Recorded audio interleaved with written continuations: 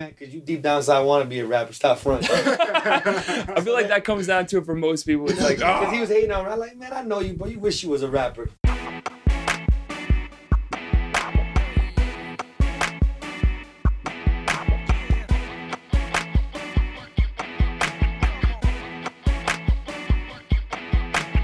Yo, what's up, y'all? Ergo Radio. How y'all feeling? Y'all decent? You good?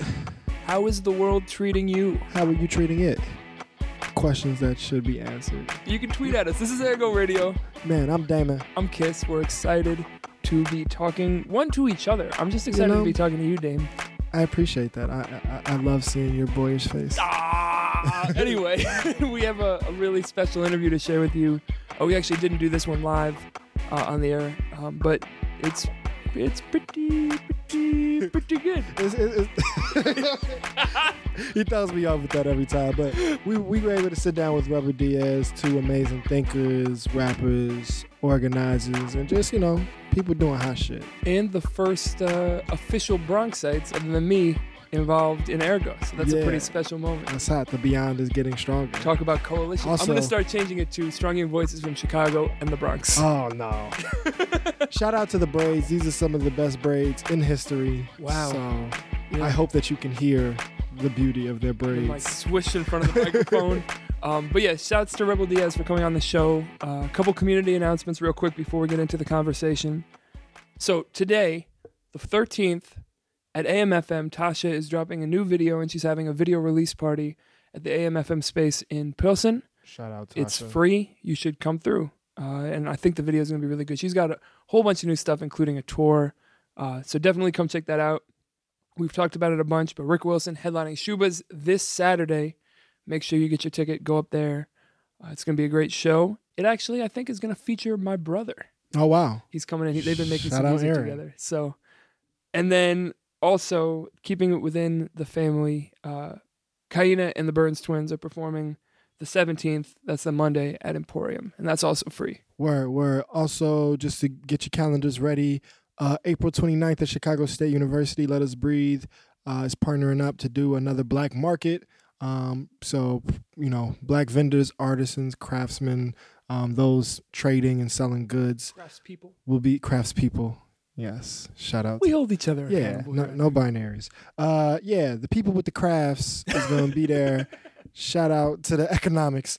And proceeds will help build the breathing room space with the Let Us Breathe Collective. Also, May Day, May 1st, Ogden Roosevelt, 11 a.m., mass mobilization. We're calling for everybody, especially those who are against racism, particularly. Yeah, be there or be racist. You might be racist if you don't go, or you might be busy. But if you're free or want to be free, pun game crazy. Check us out 11 a.m., Roosevelt and Ogden, Cook County Juvenile Detention Center. Before we get into the conversation, here's a little preview of some of their music. I Feel Alive. Enjoy this conversation with Rebel Diaz. It was such a joy kicking it with them, and we're excited to share it with you. Yep. Okay, we working for better days, not for the getaway, not for no bosses pay. See the smile on my face. Come on, you know the feeling. Yeah, my spirit's high. Every day the sunrise, I feel alive. I'm here for good. That mean I ain't leaving. Also mean I'm here for all the right reasons. Even when I'm wrong, the aim is to be humble, trying to be grown, a little more responsible. No Dr. Huxtable, I'm too much of a hustler. Don't wanna get too comfortable. See, this what I've been taught to do. Ruffle a few feathers, don't fit in with the others. But with numbers, there's power to take back what's ours. So every hour on the hour, I'm building for the future. Spaces we can't go to where our youth are safe from shooters. Violence is rampant, not just police tactics. We killing ourselves slowly, it's a must we take action. Okay, we working for better days, not for the getaway, not for no bosses pay. See the smile on my face. Come on, you know the feeling. Yeah, my spirit's high. Every day the sunrise, I feel alive. Your life's so lay away. Did you get paid today? I'd rather have some freedom than an Escalade. I rest my case. Restaurant wages, they're playing for the majors. Either way, your work is making them more paper than a little bit. Like Madu Malik said, we tryna get that big bank. So who got to get away? Go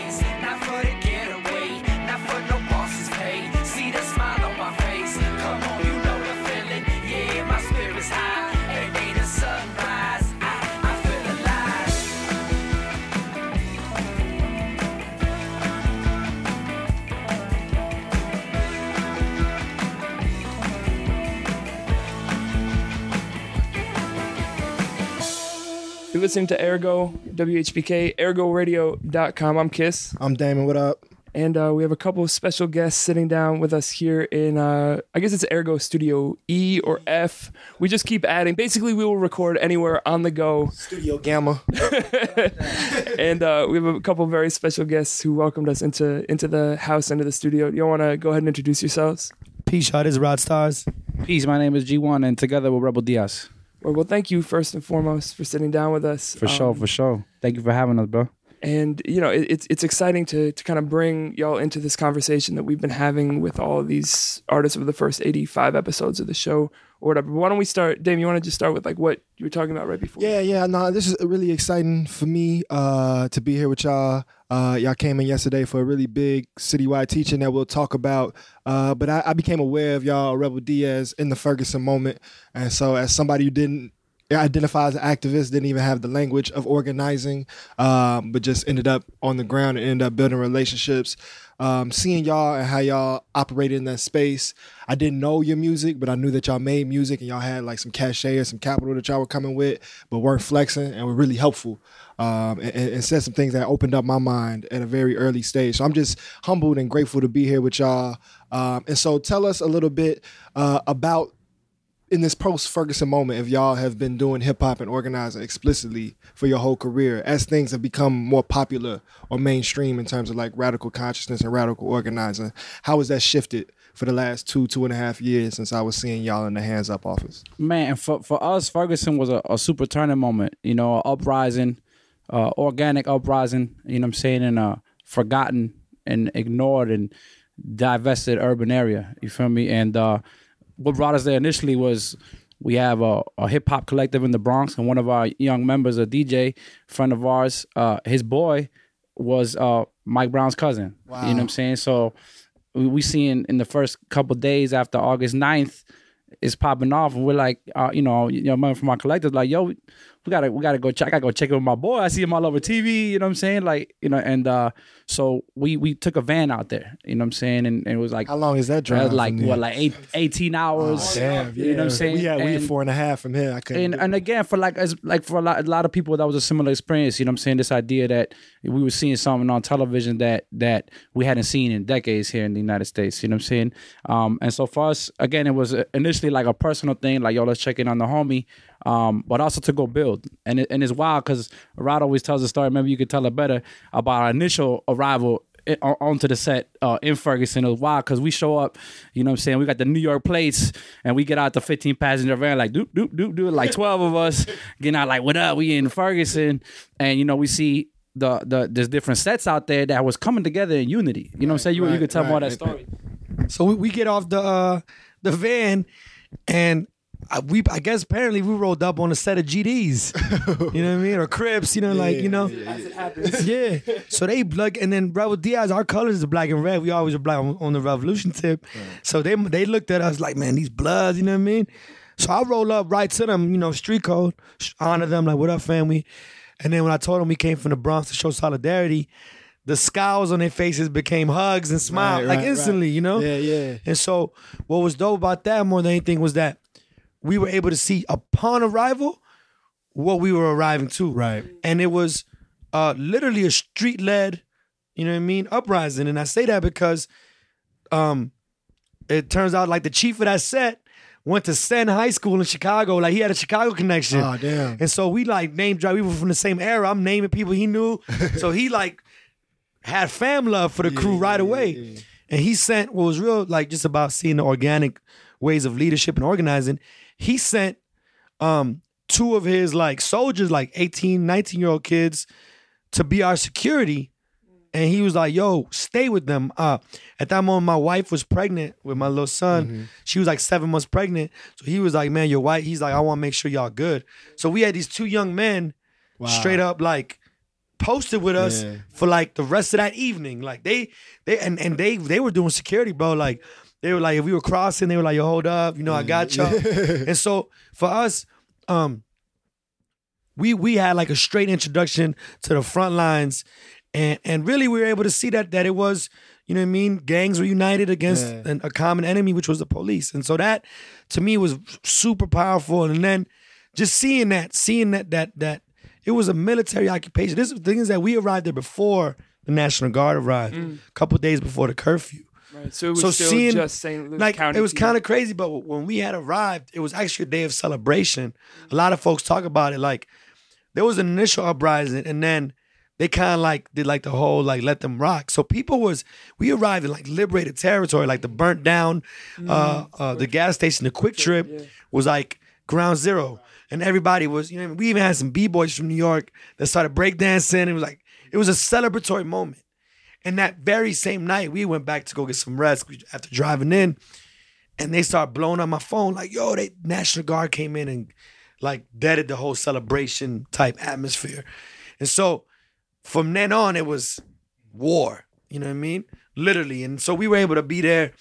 And then our role really, besides, you know, supporting, was also to document. So, you know what I mean? We documented a lot of it, and we were able to get, I think, a lot of footage that, you know what I mean, a lot of the media wasn't getting. Yeah, You know what I I'm mean, I think the three roles that you just described, y'all playing in that moment, and I know like extends to the work you do of like participant, documentarian, mentor, and educator with young people, and then also like artistic contributor. Like those three are kind of like the three roles that we see having like this incredible force. Like when you bring those three together, you never know what can come out of it. So I want to kind of zoom into one of them real quick, which was you just mentioned having this van full of kids, of young people from the Bronx. Were there things that were happening there? Were they like looking to you to explain Did you it? just mention the Bronx without saying that you're from? Okay, the I'm Bronx? from the Bronx, so I'm very excited. I'm very excited. That's what's up. That's a record though. Like, No, usually I open with it. You know, that's the introduction. That hip hop cred off top. No, and y'all are the first Bronx related people we've had on, so that's just from a personal note, very exciting. Do it. Don't be shy. I can't do an X with a microphone in my hand. It doesn't work. But were those young people looking to you to explain things that you didn't know how to explain? Like, was there anything that felt tricky in relation to those young folks in that space? Yeah, I mean the group of young people that we went with to Ferguson was members of the Rebel Diaz Art Collective, the RDAC BX, how we used to call it by its initials. And that wasn't like a nonprofit. It wasn't like wasn't no Boys and Girls Club situation. Me and my bro in my early and mid 20s, we with a group of our friends from the Bronx took over an abandoned factory space in the Bronx in 2008. Wow. And this was after a summer of having taken over a abandoned lot in the Bronx and turned it into a community garden. But then, we were doing shows there, and there was an awesome energy from the neighborhood, from young people, just the process of, let's organize this event. Let's make the flyer, who bringing the speakers. It was in a lot of ways true to the essence of how hip hop came about in the Bronx. But then it got cold. You feel me? So we had to get a spot. This is telling a long story real short. But we grabbed an abandoned factory building in the Bronx. This still to this day littered with abandoned factory, all the factories that have gone overseas, and we turned it into a 5,000 square foot hip hop community center. You know what I'm saying? And for 6 years we rocked there. We had a performance space. We had a media center. We had workshops. And again, most of it was done out of our own, experience. We weren't experts on nothing. We didn't know what, we wasn't experts at getting grants or any of this stuff. Mm-hmm. You feel me? So, and as a matter of fact, most of it was done through the work of the community. You know what I'm saying? Rod always tells the story of one of the homies in the neighborhood, Tito. And Tito, every hood got a Tito. You know what I'm saying? Like, he was on the block, but he wasn't really being too productive with it. You feel me? And he would, like, he saw what we was doing with the factory space, like, yo, I want to get down. And we're like, nah, Tito, chill. You know what I'm saying?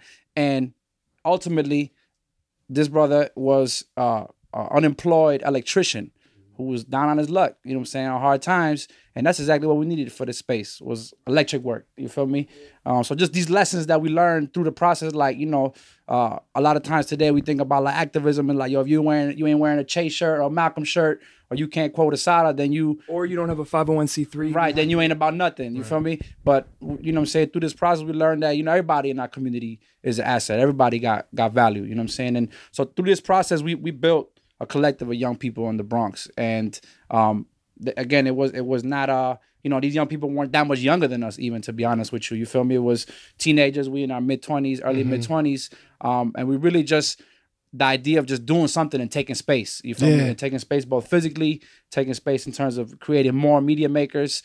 You know what I'm saying? Folks that not only were learning how to create media and the technical aspect of it, but also being able to read mass media and being able to deconstruct it and being able to tell our own stories. You feel me? And see how, in a lot of ways, the interests of mass media and global capital, they want to tell our stories for us, so they can benefit their narrative. You feel me? So learning that process. So these young people that went, it was, we were all in the process together. You know what I'm saying? It wasn't really like, oh, we putting you on game about this and that. We were putting each other on game. You know, we originally from Chicago, the children of you know, Chilean refugee immigrants, political exiles, refugees. You feel me? And so we grew up here in the Chi. We not from the Bronx. We've been there now. It's been almost 15 years. But at the same time, again, so we learning from them as well. You feel me? So I think it was definitely a two-way. I don't know if you want to add to that. No, I think that because we went out there twice. We took more young people on the second trip for Ferguson October. Than the original. That's when trip. I met y'all. Yeah. So on that trip we had more young folks. And we also be clear too, is like, we're not talking about 13, 14-year-olds, you know what I'm saying? Like, these are kids, a lot of them, we started working with them when they were 16, but by that point they were 23, 24. You know what I mean? So like young compared to us, but you know, grown independent too. people, you know. And I say that too, because I think that even now in politics or even in movement politics, like there's a lot of emphasis put on young folks, and I think that it almost becomes a crutch. Like, oh, they young. Like, bro, Chairman Fred Hampton was 21. He was the leader of the Panther Party on a state level and a national leader already. You know what I mean? And so I always try, even when I work with young folks, like, bro, we're not doing a little baby, and you know what I mean? Like, you 21, you grown. Yeah. Real talk, you know what I mean? And I think that in movement politics, we be trying to like, because it's so young, so few young people that get involved, that we be, you know what I mean? It's a lot of that going on that's like, you know what I mean? The same way we got, you know? And so for us, you know, but what I do know from the experience that there was definitely leadership involved in which, you know what I mean? Like, we're not going to let the young ones, like, yo, my G, you not going over there. Like, it's not going down. It don't matter that you're 21. Like, we gonna watch out, make sure y'all safe. Because when we got there in August, a lot of folks try to romanticize it, like, oh, bro, it wasn't peaceful, dog. People were shooting back. You know what I'm saying? And like, there was moments when they was, you know, like, you gotta keep it 100. Like, there was moments when they was, you know, going into breaking into the liquor stores and the beauty, you know? Not everybody there was there for on some, you know what I mean? Like, but at the same time, who are we to decide how people resist? And if in that moment, people want to go up in and hit up the beauty supply that's store, political action. Yeah, do what you got to do. But at the same time, I'm not going to push my young folks to run up in there as well. Like, nah, because they want, you know, nah, hold back, fall back, you know?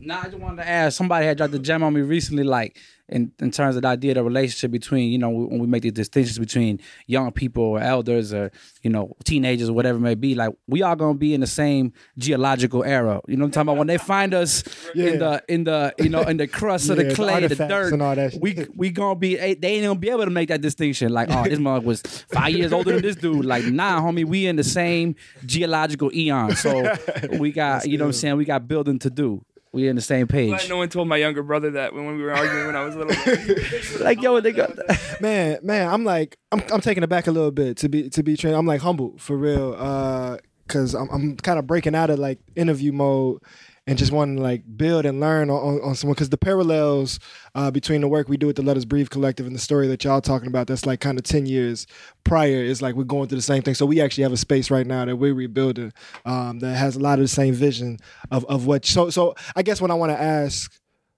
since we're on mic to try to be efficient, is like, what are some of the struggles? Because the space kind of got taken, if from my understanding, right? So what were some of the struggles you've learned now that you've had some years to process building something so powerful, and dealing with those contradictions? Gentrification is a powerful force. It's not just politicians. It's very large real estate interests. Right. They can't be underestimated. You know, we see here in Chicago, even Casa Aztlán, one of the institutions in Pilsen for years, that is got, you know, bought up and sold out, and they about to turn it into private condominiums. You know what I'm saying? So initially we came in and we made a deal with the owner, and we said, we're gonna better your property. We'll toss you some bread per month in an effort to legalize the space and not deal with the immediate response to the police state. You feel me? Because that's another thing. We could look at references in Europe and Latin America of people in ocupas and occupied spaces, but they don't necessarily live in the police state that we live in here. Right. You feel me? So we and legalizing the space, we entered into a situation where we're dealing with an owner. And so I think one of the lessons we learned just in terms of physical spaces that we need to own them. We need to own them, whether it's land trusts, whether it's identifying city-owned buildings that at the end of the day should be in the name of the people, because if it's city-owned, it's public-owned, and it's public use. So that's definitely one thing. And at the end of the day, we don't have the power of violence that the state has and the monopoly on violence that the state has. So, when we talk about when we got kicked out, it wasn't, hey, excuse me, guys, here's a letter and please leave your space. It was, we're going to come in with armed marshals and we're going to, like TV style, for real, you know what I'm saying, with the little red dot and everything. Right. And so I think that's one of the main things that we've learned moving forward, in terms of alternatives we need to own collectively these spaces that we're in. Two, I think that we need to be able to, for us, our experience was we didn't really deal with foundation money. Right. You know what I'm saying? We received some support and some solidarity from the Bolivarian Revolution in Venezuela after a visit from President Hugo Chavez in 2005, which Rod had. That's right. Me and Rod had also a case where we got beat up by the law and NYPD. This is 2007. And somebody filmed it, with the 2007 smartphone. So it's mad. It was a little more mad blurry, yeah. But you can still see these dudes maxing us. You know what I'm saying? Now we held our own though. But Rod said you ain't hold your own. But we came back. And we beat the case. You know what I'm saying? And they gave us bread on a settlement. You feel me? And it had a lot of community support as well. And that's powerful because there's been a lot of politicization of how much money gets spent on settlements in Chicago. It's like $600 and in New York too, they spending millions of dollars. And if we use that for the people, exactly. And so our whole piece was, what can we do? We could keep these protests going on the street, which is important, or we could also think about long-term solutions. And for us, it was, we got arrested and beat up by the police defending an immigrant food vendor who was getting raided by the police and the health department.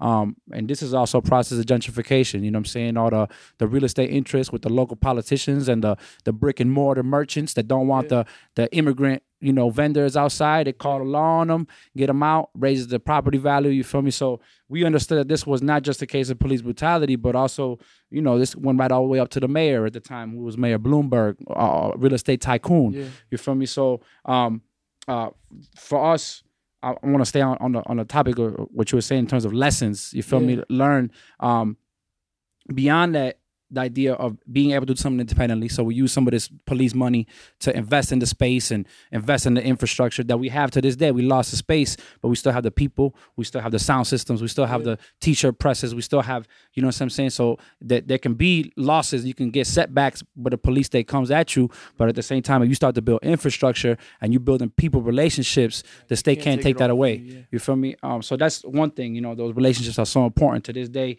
The young men that were 15, 16 now, they 25 doing their thing, whether in music, whether in college, whether in different fields. You know what I'm saying? That there was something, a seed that was thrown in there in terms of political consciousness, in terms of critical thought. And I also say in that same vein, and maybe Rod, you want to add to some of these lessons, but we can't enable. Too often, you know what I'm saying, in capitalism, it's this idea that, we're going to get saved and somebody going to come save the hood. You feel me? And even sometimes internally, folks, from within the hood, we're going to save our hood. And the reality is that we have to engage in process, because only through process do we really start to learn and rethink ideas of collectivism. You know what I'm saying? Because if you just hand a young man yo, man, you deserve a laptop because it's a right to have the access to be able to make beats and edit videos and, you know what I'm saying? And it's well-intentioned. But at the same time, if we're not adding political education, if we're not building an infrastructure where people feel like they are part of it, that they have ownership in that process, then you just replicating the same value systems of the oppressor, which is, let me give you something, and you just empty vessel, I'm gonna feed this to you, and that's it. You feel me? And when that happens, we don't want to replicate the value system of the oppressor. So I think another lesson learned is that How can we create solidarity? Get done with charity. You know what I'm saying, and start really building power and really building infrastructure and capacity. Yeah. So in thinking about that building, I know you said you've been in the Bronx now 15 years, but as transplants to the space, as people coming in who didn't come up there, whether you knew it at the time or now looking back, like how did you, and I'm asking this kind of not selfishly, but personally, like as a transplant to this space, and I'm constantly, dealing with the tensions in that and learning through it. But for y'all, what were some of the, whether it was missteps or just moments where you're like, oh, this is, whether it's breaking out of that savior model or whatever, like how do I walk into these rooms in a way that people can connect with?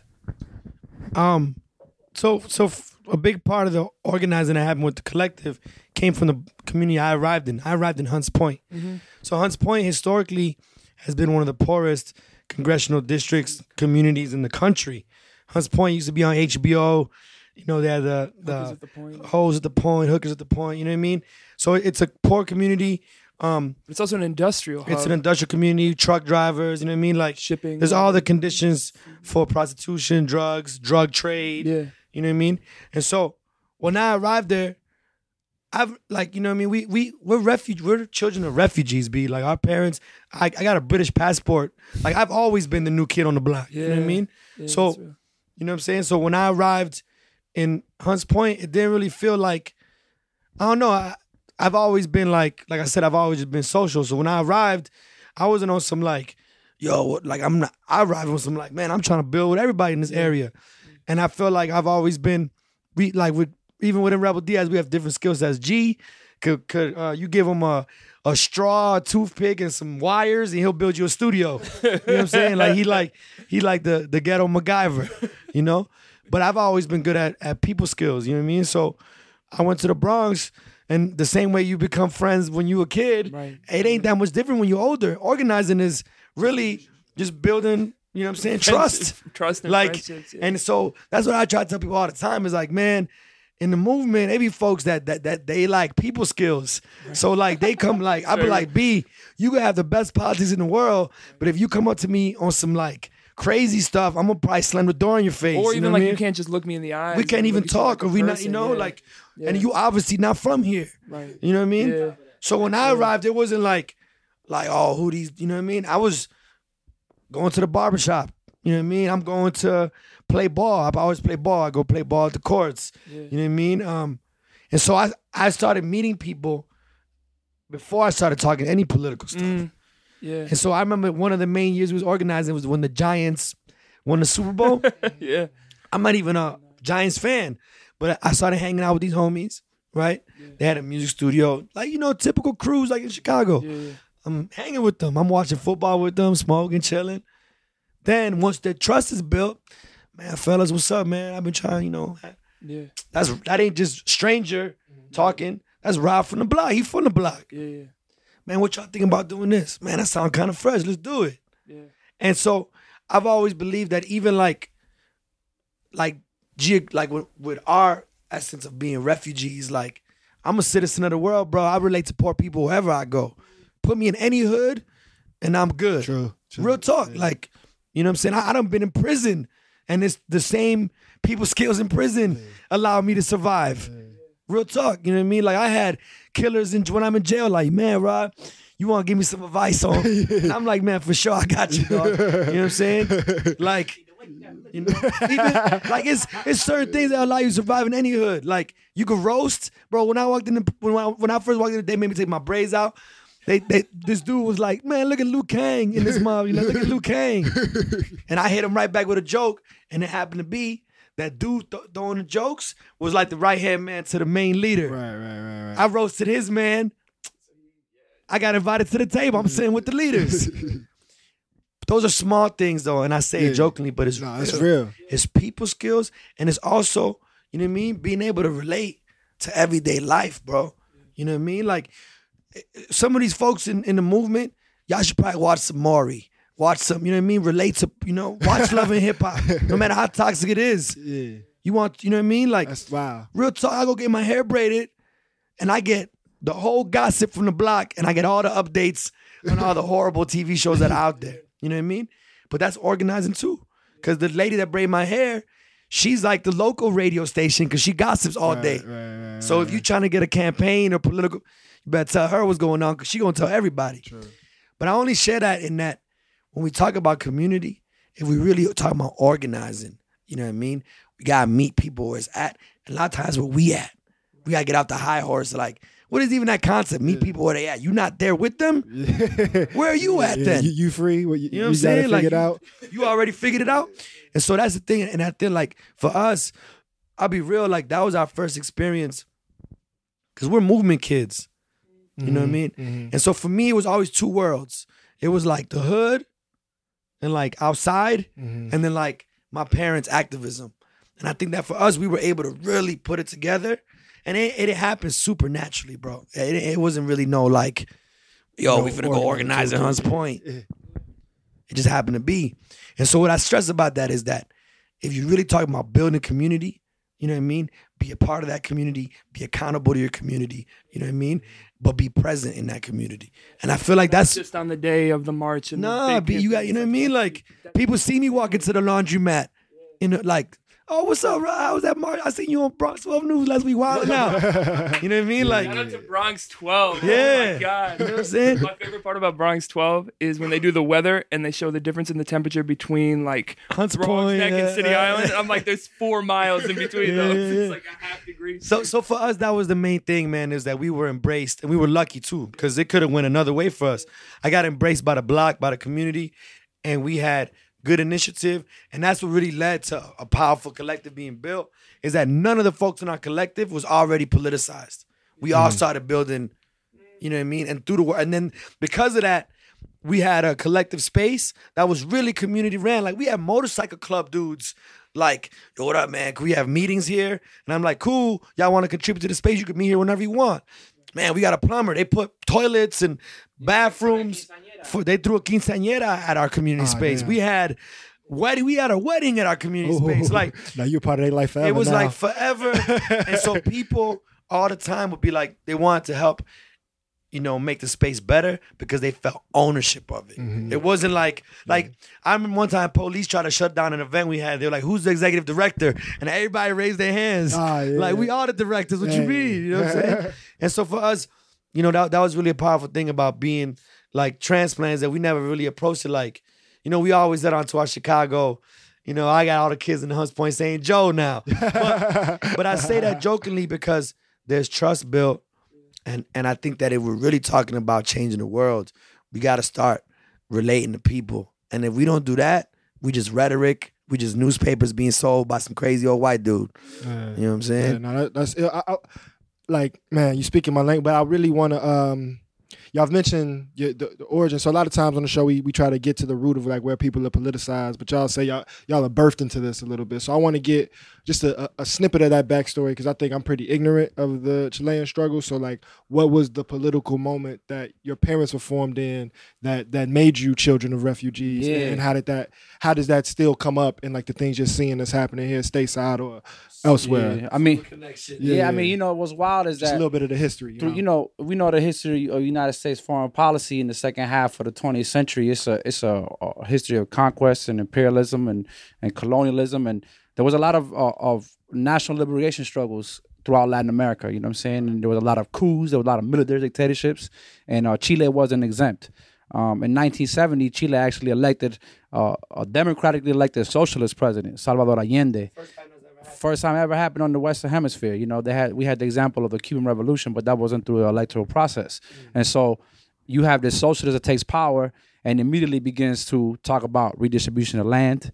He talks about nationalizing key industries and pretty much saying to the multinational pimps, we ain't gonna let y'all pimp us no more. Let me guess, America wasn't too happy. They weren't feeling it, you know what I'm saying? And not just America. Sometimes we get it confused, like this is kind of like, oh, just the government, like it's corporations that are losing their money. So the copper industries, the ITT, all these different multinationals that were seeing their profits being threatened.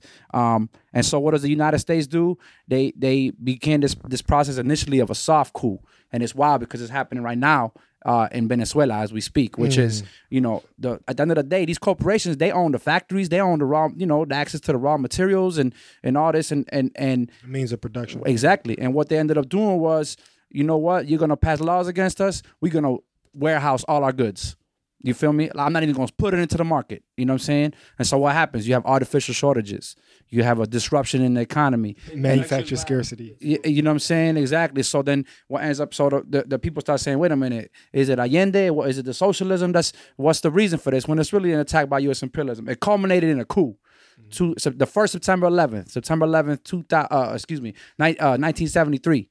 You feel me? And what happened there was a CIA coup, you know what I'm saying? It was none too different than September 11th in the sense of planes attacking buildings. In this case, it was the presidential palace.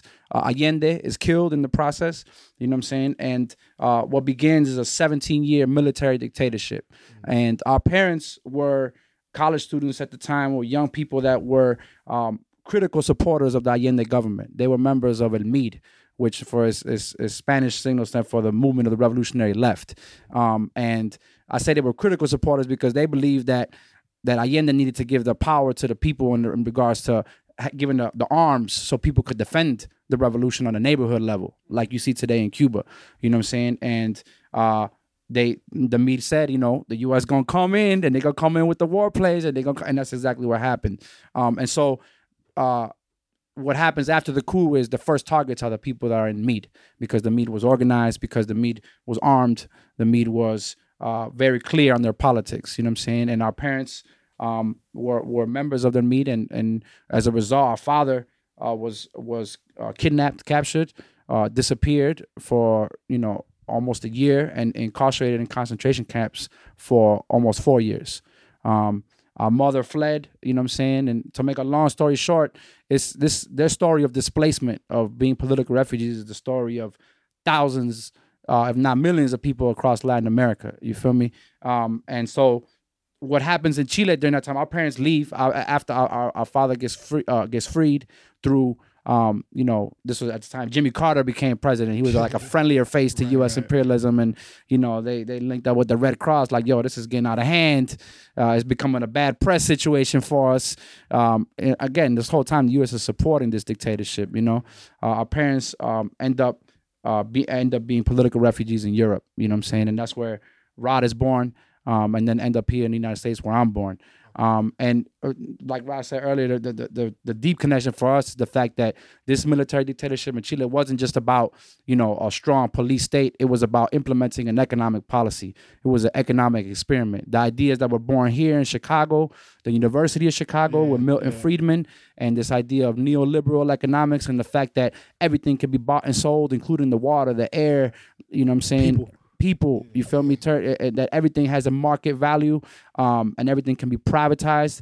Those ideas born here in the University of Chicago were implemented in real life in Chile. It became the testing ground for a lot of these economic policies, and you could do that because you had a dictatorship. You feel me? So they, you know, you had situations where, you know, Social Security privatized in the 80s, things that the right wing is still dreaming up about doing here in the U.S. They did this in the 80s in Chile under this dictatorship. And so it's kind of crazy, the irony of life. We end up here in Chicago, you know what I'm saying? It's really, Chicago's really dialectic like that. The fact that, like, the university, or even us, right? Like, we doing this show about, you know, like latent revolutionary politics and organizing on, you know, USC Airways, and we try to be as critical of the institution as possible. But the fact that the movement is so strong, so prevalent here in the birthplace of neoliberalism, I'm really just getting my mind around it. I mean, and let's be clear, as an institution, it's, you know, saying it's a nuclear bombs, it's eugenics, it's a lot of, it's a very private police force in the United States, the whole job. all that. So that's the connection that, you know, that brings us to this day. And like Ross said, it was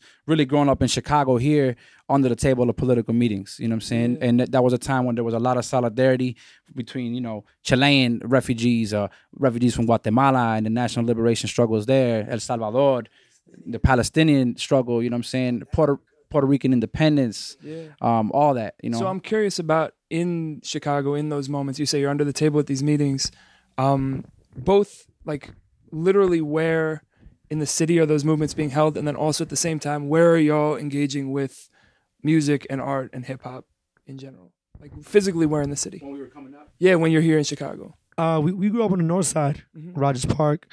We was also everywhere too. Like when we first arrived, we lived on Montrose, but it was always on the north side. You know what I mean? And then, but you know, these memes will be everywhere. I remember growing up. You know what I'm saying? Like, and I think that really defined our international view on struggle. You know what I mean? A lot of folks be having nationalist views. We believe, you know what I mean, the same way. You know, we, like I said, we grew up around a wide array of folks, you know what I mean? Folks fighting against apartheid in South Africa, Palestinian movements, you know what I mean, Puerto Rican independence. So like that shaped our worldly vision, you know what I'm saying, of that. We started getting, but at the same time, we still growing up in Chicago in the early 90s, you know what I mean? And so, you know, my first, you know, introduction to hip hop was, we have an older brother, you know what I'm saying? So he brought home. Is his shit braided up too? Nah. He a doctor. Man, he not real. He got the combs out to the side. But he's the original. You gotta give him his props. You gotta give him his props. But true, Real out on no. Shout out to him. But I'm gonna put you on game. Peep this out. The first hip hop tape I ever got, my mom took a trip to New York. She brought back a KRS tape that was called Jack of Spades. Right, that was one of his albums. Yeah. And what's crazier is that Chicago is also the home of hip house. Right? Yeah. So I had heard of KRS, but because Chicago's Cool Rock Steady was dissing KRS. He had a song which was like, he was like, KRS-One, you ain't nobody. And it was like, dun, dun, dun, You're like, dun, literally, I don't know who he is, so But- he is nobody. you know what I mean? So then I'm like, who's this? Wait a minute, this is the dude Cool Rock Steady was talking about. This is history because KRS-One was 100% against hip house. Hip house, if you think about it now, is ahead of its time. A lot of the hip hop you hear today sounds like hip house. Yeah, no, that's It's MCs rapping over like techno beats. Yeah. Right? And so, like, some of the first lyrics I memorized were by Fast Eddie. Not even, you know what I'm saying, like hip hop type Right. MCs, you know what I mean? But for Chicago's context, he was rapping, you know what I mean? And then, you know, I heard a KRS tape. Then my brother came home, you know, he started giving me, man, peep this, you know, The Chronic, you know, peep this track called Quest. Right. And then I'm like, man, I started listening to this. Then at my school, I started talking to my homies, like, man, look, my older brother gave me. Man, I already heard that. Peep this. You start exchanging tapes, All of a sudden the circle CDs, starts- you know, and next thing you know, there's like, wait a minute, there's a culture involved in this. And like, man, you ever heard of Kool Herc and Africa Bambaataa and Zulu Nation? And you're like, man. But for me, that, you know, besides these conversations, what had me, you know, dive into the culture was b-boying. You know what I'm saying? I started breakdancing when I was in 7th grade. And it was like, I never looked back, B. You know what I'm saying? You Like still I got was, the moves? man, I still get down every now and then, but I'm old, bro. You know what I'm saying? It's a small room. I won't make any asks. My little son, my 2-year-old, is an amazing b-boy though. Real true story. He's ill. But you know, and then I you know, I got down with breakdancing crews. I was in a crew called Ground Effects, and I met Chicago Champions, who was, you know, they won the Props Award. And it was crazy because, like, for me, there was certain moments that were like, you know, like there was like this historic hip hop Props Awards that went down at the Blackstone Hotel in like 93. You know what I'm saying? Like Common won Best MC, Upski. This is 93. Yeah. Upski, you know, that wrote Bomb the Suburbs. Yeah. He won like most influential like hip hop personality. Like, and then Chicago Champions won for best B-boy crew. And it was like all these epic, you know what I'm saying, B-boy battles at night. But for me, it was just that. It was I was immersed into hip hop because I came in through B-boying just as a culture. I used to take my brother G with me when he was a shorty. He was like 5 years old, I'm 10, and we would ride the trains from Howard on the Red Line all the way to 95th and just stare outside the window at graffiti. Like that was something to do because we was 10 and 5, and I guess our parents were cool with us being on the train alone. Like real talk, you know? That refugee life, like, oh, just take the train, you be all right. And so we would do that. And so for me, that was, you know, the culture. It was that, man. Like I was. So for G, how did it feel for you having a big brother who was kind of like taking you out? Nah, it was awesome, man. I'm blessed. You know what I'm saying? It's so crazy because whenever I link up with folks from like my generation, we always identify a little more if we had older brothers that was or older sisters even that was putting us on game. You know what I'm saying? And so I was able to experience an era in the culture that was it was a diversity of ideas. You know what I'm saying? We had the NWA and you had the Public Enemy at the same time. You had the gangster shit. You had the De La Soul hippie stuff. You know what I'm saying? So it's for me, it was a blessing, and also for me, it was also like, man, my brother raps. Damn, we gotta make some beats, you know. And it was like the complimentary aspect of like, all right, which to this day propels us forward in terms of our music is like, I was like, yo, damn, my bro raps, and then my parents got old school, vinyl at the crib. Let me see what I could do with this. You know what I'm saying? And I guess, probably say that I'm still I started in the tape deck era, you know what I'm saying? Or with the pause tapes and, making the loop and, and then they bought my OG bought me a little Casio keyboard and I was like 11 and it was a rap, So when did the Rebel Diaz? Did y'all have a name before that, or when did that go? Yeah, we didn't really have a name. I had like a crew in high school, and the thing is that Rod, he was a battle MC when he started MCing. So that's that's not like that's like like you ain't that's in your face. That's not recorded. That's not you got a limit. I need 16 bars in the hook. Like nah, So you just know how to talk shit. Yeah, exactly. You feel me? So it was from that angle, and then so really Rebel Diaz was born in New York. You know what I mean? We had previously done some stuff here always for the love of the culture. You know what I mean? And I got the opportunity to go to New York on a scholarship to NYU, to New York University, and I can't say I finished, but those initial years. You know what I'm saying? We had access that I had never had before to things like studios and, you know what I'm saying? And just people that had knowledge to share. And I was like, yo, Rod was, you know what I'm saying? He had just gotten out being locked up and, you know what I'm saying? Had been on a reverse exile back in Chile on some, the immigrant experience. Like your parents tell you to go back to the country they were kicked out from. And, damn, that's deep. You know what I'm saying? And so we linked up in New York. Rod came to New York, and that's really where the project of Rebel Diaz began. And again, it's really that for us is really the marriage between that upbringing of hip hop culture in the streets and the b-boying and the battle MCing and the beatboxing. You know what I'm saying? Mixing with listening to records at the crib of La Nueva Canción, the folk protest music of the '60s, and a culture of really a lot of internationalism going down. I mean, it is one thing that just in being here after being in New York my whole childhood feels really different, right? Not that there aren't folks from all over the world across the city. You were talking about that even in those movement spaces. But just because of the way that hypersegregation works here is really different as opposed to in the Bronx, where you just, even just musically, the overlap of stuff or just the range of experience. I don't know exactly. We got Black Caribbeans, bro. Right. Well, Black Latino. Black is a different migration. You feel me? And so over here, and you look, it's more pronounced. The segregation, the visual piece. Like, oh, you black, you from this side of town. Oh, you light skinned Latino, you from this side of town. And a lot of those. One of our always shocks was even culturally was being on a 6 train in the Bronx, and you hear black people talking Spanish, but with a Central American accent. So we're like, wait a minute, you ain't Dominican, you ain't Cuban, you ain't Puerto Rican. Where you from? Yeah. You know what I'm saying? And that's the Garifuna culture, which is they deep in the Bronx, and that's the Central American coast of Guatemala, Belize, Nicaragua, Honduras is the main. Who were we just talking to? Oh, we were talking to in LA.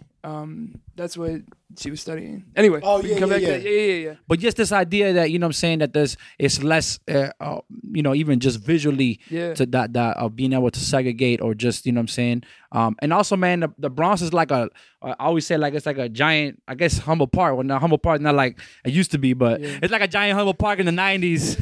You know what I'm saying? Like, and so that's crazy. That's why I live in Humboldt. I'm one of the gentrified. There you go. Yeah, but what do y'all mean by that? When you say it's like a giant Humboldt Park, in what sense? Beyond just being shit ton of Puerto Ricans. Because that's like, to me, that's the neighborhood. That's the neighborhood in Chicago where you have black and Puerto Rican folks together. Yeah. I mean, at least when I don't know how it is now, but you know what I mean? In the 90s, it was. So yeah, that was our connection really. It was like, man, it's like Humboldt Park, bro. You know what I mean? Like, and I know I felt at home because I used to always be in Humboldt Park in Lower Square. I was like, man, this is where it's at, you know? And you asked about the spaces earlier. Huey Hall, Centro Romero, Casa Aslan, Ruiz Belvis. You're talking about the physical spaces. A lot of these don't even exist no more. Man, I used to be at the Ruiz Belvis Cultural Center. It used to be in Wicker Park. I think it's a new one now, but it used to be in Wicker Park by what is it? The Six Corners. Yeah, where it's all gentrified now. But back in the day, man, I was laughing because my son was running around the event yesterday, and that's how we were, man. We was at all the political events, wild, and we were them kids that the movement would be like, oh, here they come. You know what I'm saying? And the kids that we were with was all other refugee kids. So it was like we had little, little homies from different parts of the world. You feel me? So I know we're running out of time, but real quick, I want to, as Damon mentioned at the beginning, y'all were in town, or y'all were here performing at this event yesterday, which was, brought together organizers and community organizations from across the city.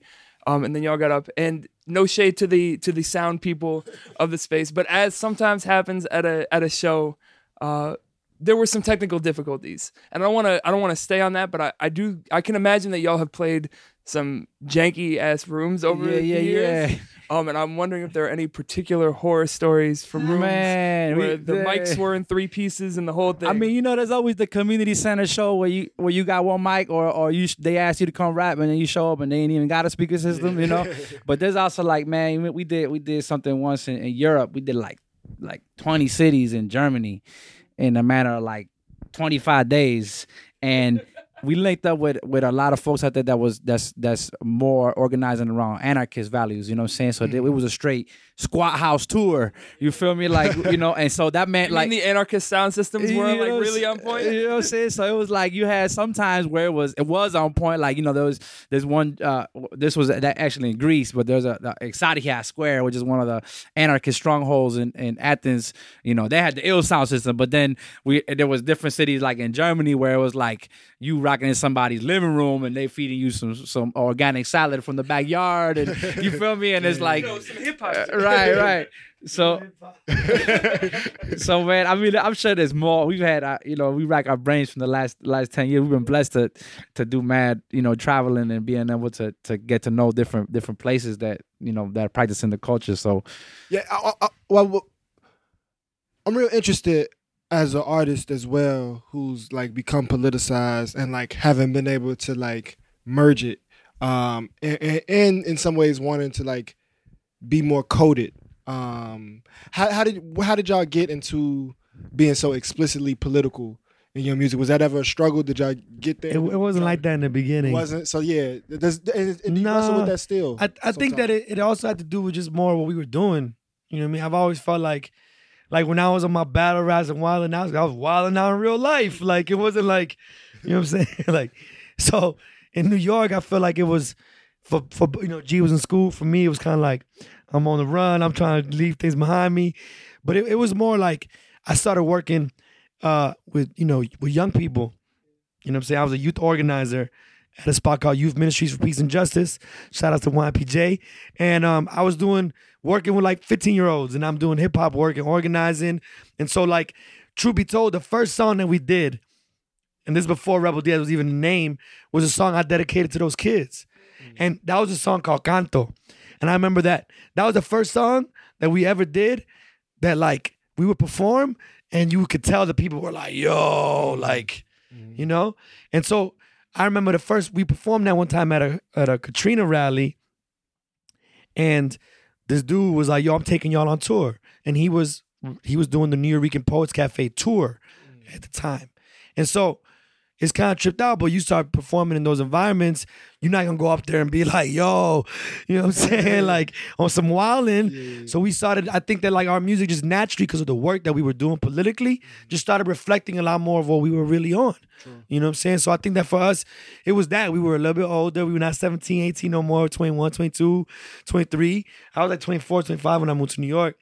I was like, man, like I'm in a different space just in life, you know what I mean? So my lyrics started, I think, being, and the more, and then in New York, we just dove in more into the political work. Do you ever struggle with feeling like it keeps you in the politicized bubble? Never, because folks have asked that before, and I try to tell folks like this, like wherever there's resistance in the world, people have somehow heard about our music. I never in my life thought I'd go to Greece and rock 20,000 people. I never thought I'd go all over Germany. You know what I'm saying? Like, and so what we've learned is that we stick into what we believe in. And I think that like as we got older, we were also able to make that connection. Like, yo, this is what we were meant to do. This is our family. My dad was a political prisoner. I'm born in, like, this is what I'm supposed to be doing. And I think that because our approach has also been an international one, it's allowed us to be able to, I mean, not many groups get to even say they've been around 10 years, you know, and we've been able to perform all over the world.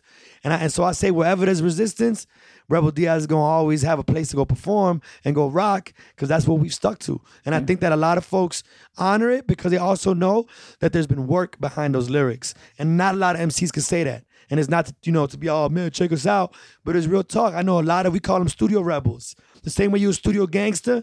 Like, how real is your lyrics if you don't ever put in work? You know what I'm saying? And that's not to knock. There's a lot of OGs that I salute and honor them because I know that they put in work during their time. You know what I'm saying? So I say that too, is like, a lot of the folks coming up, you got to balance the work with the message. And you always gotta be clear too. Like, the industry gonna do what they do. Private capital is about selling the product. So they gonna come up with terms like conscious rapper, and let's put this in this box and this in that box. But at the end of the day, like Rod said, I think it's also just being true about where you at in life. Even now, what I'm saying, we in a space where we got kids. You know what I mean? And we talking about not so much now fuck the police, but what would a world without police look like? Right. You know what I'm saying? What's that world that we trying to create? What's it taste like? What's it look like? What's it smell like? How's it gonna work? You know what I'm saying? So I think that even, again, it's like a progression or however you want to call it, evolution that just reflects where we've been at in life. You know what I'm saying?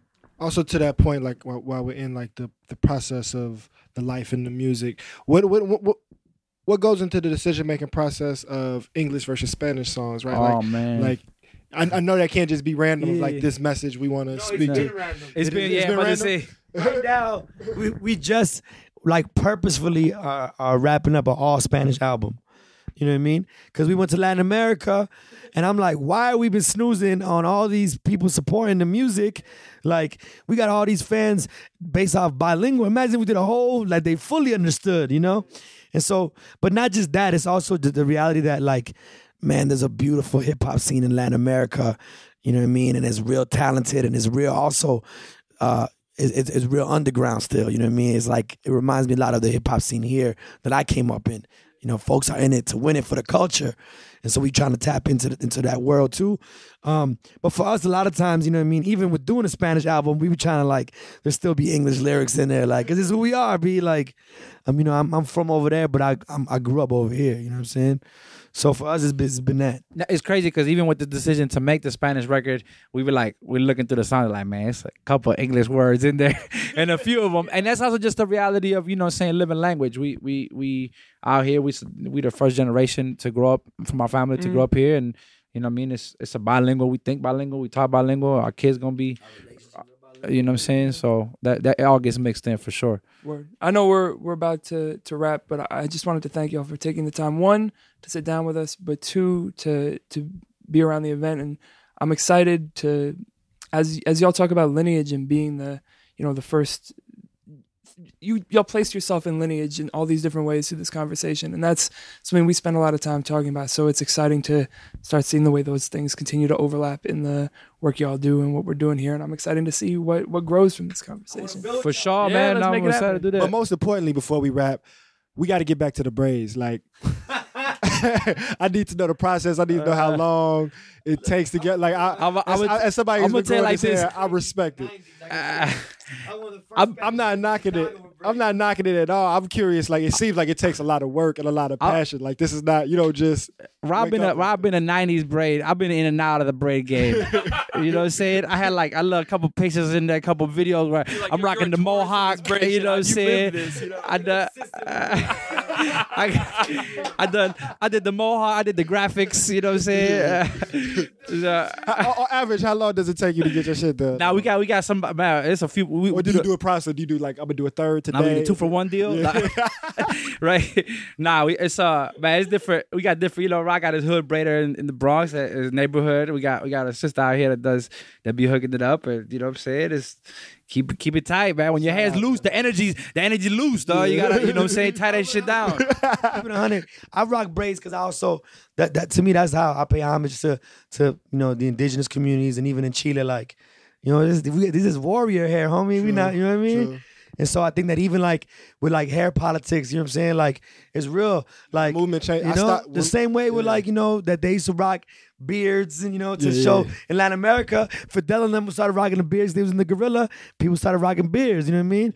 Not these little hipster nowadays with the beards, but I'm talking about 70s. Like, so for us, even, you know, or even with like with the fro, you know, like that's also, you see that a lot more, you know what I'm saying, post Ferguson. Yeah. Real talk. No, real you know? talk. I stopped cutting my hair after my. And so I Mike think Brown that for died. us, there's also, you know what I'm saying, there's also a political, you know what I'm saying, decision.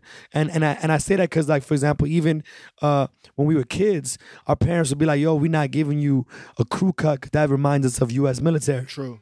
So, But, yeah. real talk, you know? Man, y'all speaking my language. We can keep going. We gonna get out y'all crib and let y'all get to work. But it's much love. Is there anything coming up? Anything y'all want people to know that y'all plugging or Man, music. give us You the know, we got platforms? we got a project in Spanish, like Ross says, called America versus America. You know what I'm saying? And then we have we have awesome collaborations that we're building with different artists internationally. Ana Tijoux, Chico Trujillo, and Boca Floja. And then also we doing a project with the brother Tef Poe from St. Louis, from Ferguson, and that's a crazy mix because we initially did one song and then all of a sudden we did 2 songs and then we chilling in different cities across the world and then like, yo, we got like 10 songs, dog. What we want, you know? It's a beautiful So it's thing. an awesome mix, you know what I'm saying? It's Black and Brown unity it's a dope coming together of artists that are, you know what I'm saying, doing work in the community and also could get with it on the raps and on the music. So that's exciting. And then also, man, we continue to do, you know, our media campaigns. We've Man, what that Ted Cruz clip, that was yeah, I it's a mean that's beautiful thing. we didn't really get to chat too much Yeah. about that, but part of our work in the last 2 years has been doing media work. We were working for some time with Telesud, which is a network based in Latin America, and again, just bringing hip hop, politics, and culture. You know what I'm saying, in short formats, and being able to share the stories of different people throughout the world that's doing work. Yeah, so we right now we're working with this with the idea of a concept of a campaign. It's not a website. It's not a brand name. It's just this idea, the Ungovernables. And the idea behind the Ungovernables is one, recognizing that our community, we've already been deemed disposable. You feel me? And that's why they have to militarize our neighborhoods. They have to, you know, hyper police our communities because the human spirit gonna find a way to live dignified, and whether that's through the underground economy or different ways. The oppressors know that they need to militarize and police our neighborhoods because of the way the system is built. And so off top, they recognize that we are ungovernable. Now, the question is, are we ready to recognize that we are ungovernable as well? And this doesn't necessarily mean we're going to beat the drones and beat the tanks and beat the, you know, military police state on the street necessarily, but it does mean that we can start to struggle on the ideological terrain in terms of our minds as well. You know what I'm saying? Are we going to let the oppressor continue to tell us, you know what I'm saying, how to do our work? Are we going to let the oppressor's values still shape our relationships? You know what I'm saying? And again, behind this concept is we really trying to show the value systems of the hood. Case in point, in the South Bronx, it's a very common thing to see when you got a woman, a single mother with a stroller, and she about to go up and down the subway stairs. 3 people ready to pick People up the gonna pick story them up. every You know what I'm time. saying? You got a car that's on the block and it needs, you know what I'm saying, it needs to get fixed. There might be people helping to build it. You feel me? You know, if you have a situation where, you know, LGBT or trans or whatever, a person gets, you know, harmed, the neighborhood's gonna stand up for that person, not necessarily because, oh, they trans or they LGBT or they this or that. They're from the neighborhood. You feel me? So these concepts are ideas that of physical territory and ideological territory that we losing right now on that front. And we have to be real with ourselves. And you talked about post-Ferguson 2 years later, you know what I'm saying, that there's been an awakening. It's an important moment because a lot of young people are opening their eyes up to realities of how this system works. But at the same time, we've also seen the creation of almost a manufactured opposition.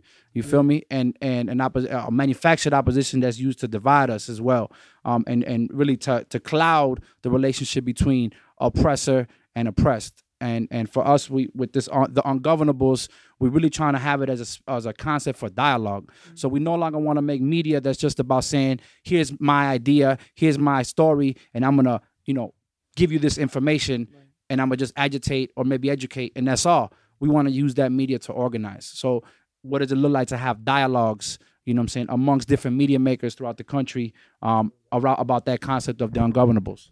So real quick, the dialogues that we're going to be doing on a national level are called the philosophical gatherings of the poor. You know what I mean? And so the idea behind that is that as poor people, everything we know has been defined for us by the oppressor. You know what I mean? And so that I think is something, not to make it sound abstract, but as poor people, we think it's important that we rethink ourselves. You know what I mean? And what does that mean? Like, even the idea of claiming that we are poor people, we think is an important thing, because if we don't talk about class, you know, and I ain't trying to sound like these little some of these white folks, they be like, oh, it's all about class. No, B. No, this is if not but the reality is that like that as poor people, we survive. You know what I mean? We survivors. And so how do we start rethinking how we see ourselves? You know what I'm saying? So that's really the idea, to start having more conversations. And so this is based off of a model that from some comrades that we've been building with in Venezuela. And so their whole piece is like, even from these gatherings, they put out, like, someone is literally typing everything being said, and then they put out a book, and the author of the book is everybody that participated in that process. And so the idea too is also to try to start coming up with new ideas, man. This is 2017. Sounds like maybe a podcast, for instance. Would be a dope way to capture those conversations. We can't just keep going back to ideas from the early 1900s, bro. You know what I mean? Like, when you're dealing with new technologies and even our perception of time and space, it may sound crazy, but with everything I'll go down that road with you. You know what I mean? Like, we have to start coming up with, and the only way to get to those new ideas is by having dialogue. A lot of times in the movement, we make the mistake of repeating the way that capitalism expects results. So a lot of times, like, folks are like, that's why protest culture has become so huge, because it gives instant satisfaction. Like, man, we really took the streets tonight. All right, B, what are the results that have come out of that, you know? What happens tomorrow? So the idea is also to not, you know, the same way that these folks are planning 20, 30 years ahead already, how do we as poor people start slowing the pace down and being like, let's have conversations like we having right now? You know what I mean? And how do we share ideas? Because I think that ultimately we need to plant the idea that's going to win. And I don't think that idea's been born yet. You know what I'm saying? So. Word. Yeah, so as we wrap up, just to make sure everybody know, May 1st, May Day, Rebel Diaz is coming back to the city. There's going to be a march, 11 a.m., Ogden and Roosevelt at the Juvenile Detention Center, and that's feeding into a big march for labor and making sure that there's a proper intersection of our economic analysis around justice and the racism and xenophobia and Islamophobia and deportations that is becoming more prevalent in people's consciousness as we got crazy motherfuckers in the White House. So we Ergo Radio, thank y'all so much for having us. Thank you so much for doing this. I look forward to linking with y'all off the mic in the future, man. Much love. Yeah, that'd be great. I'll throw it in my new DJ. Let's do this. Yo, peace. What up, Chicago? This is G1. This is Rod Stars. Together we... What's the name, y'all? Ergo Radio. All right. I'm going to let you do that. Oh, shit. What up, y'all? This is G1. Peace. This is Rod Stars. This the whole drop. All right, This whole thing in the drop. We Rebel Diaz. You say, I got you. Boom. 3, 2, motherfucking. Well, what up, y'all? This is G1. Peace. This is Rod Stars. Together we Rebel Diaz. And you tuned into Ergo on WHPK. Peace. Get it. I'll tell you what freedom is for me. No fear. I mean, really, no fear. If I could have that half of my life, no fear. My radical dilemma is a bit of a problema. My people like whatever, tryna get the cheddar. Get the cheddar, get the cheddar. My people like whatever, tryna get the cheddar. My radical dilemma is a bit of a problema. My people like whatever, tryna get the cheddar. Get the cheddar, get the cheddar. My people like whatever, tryna get the cheddar.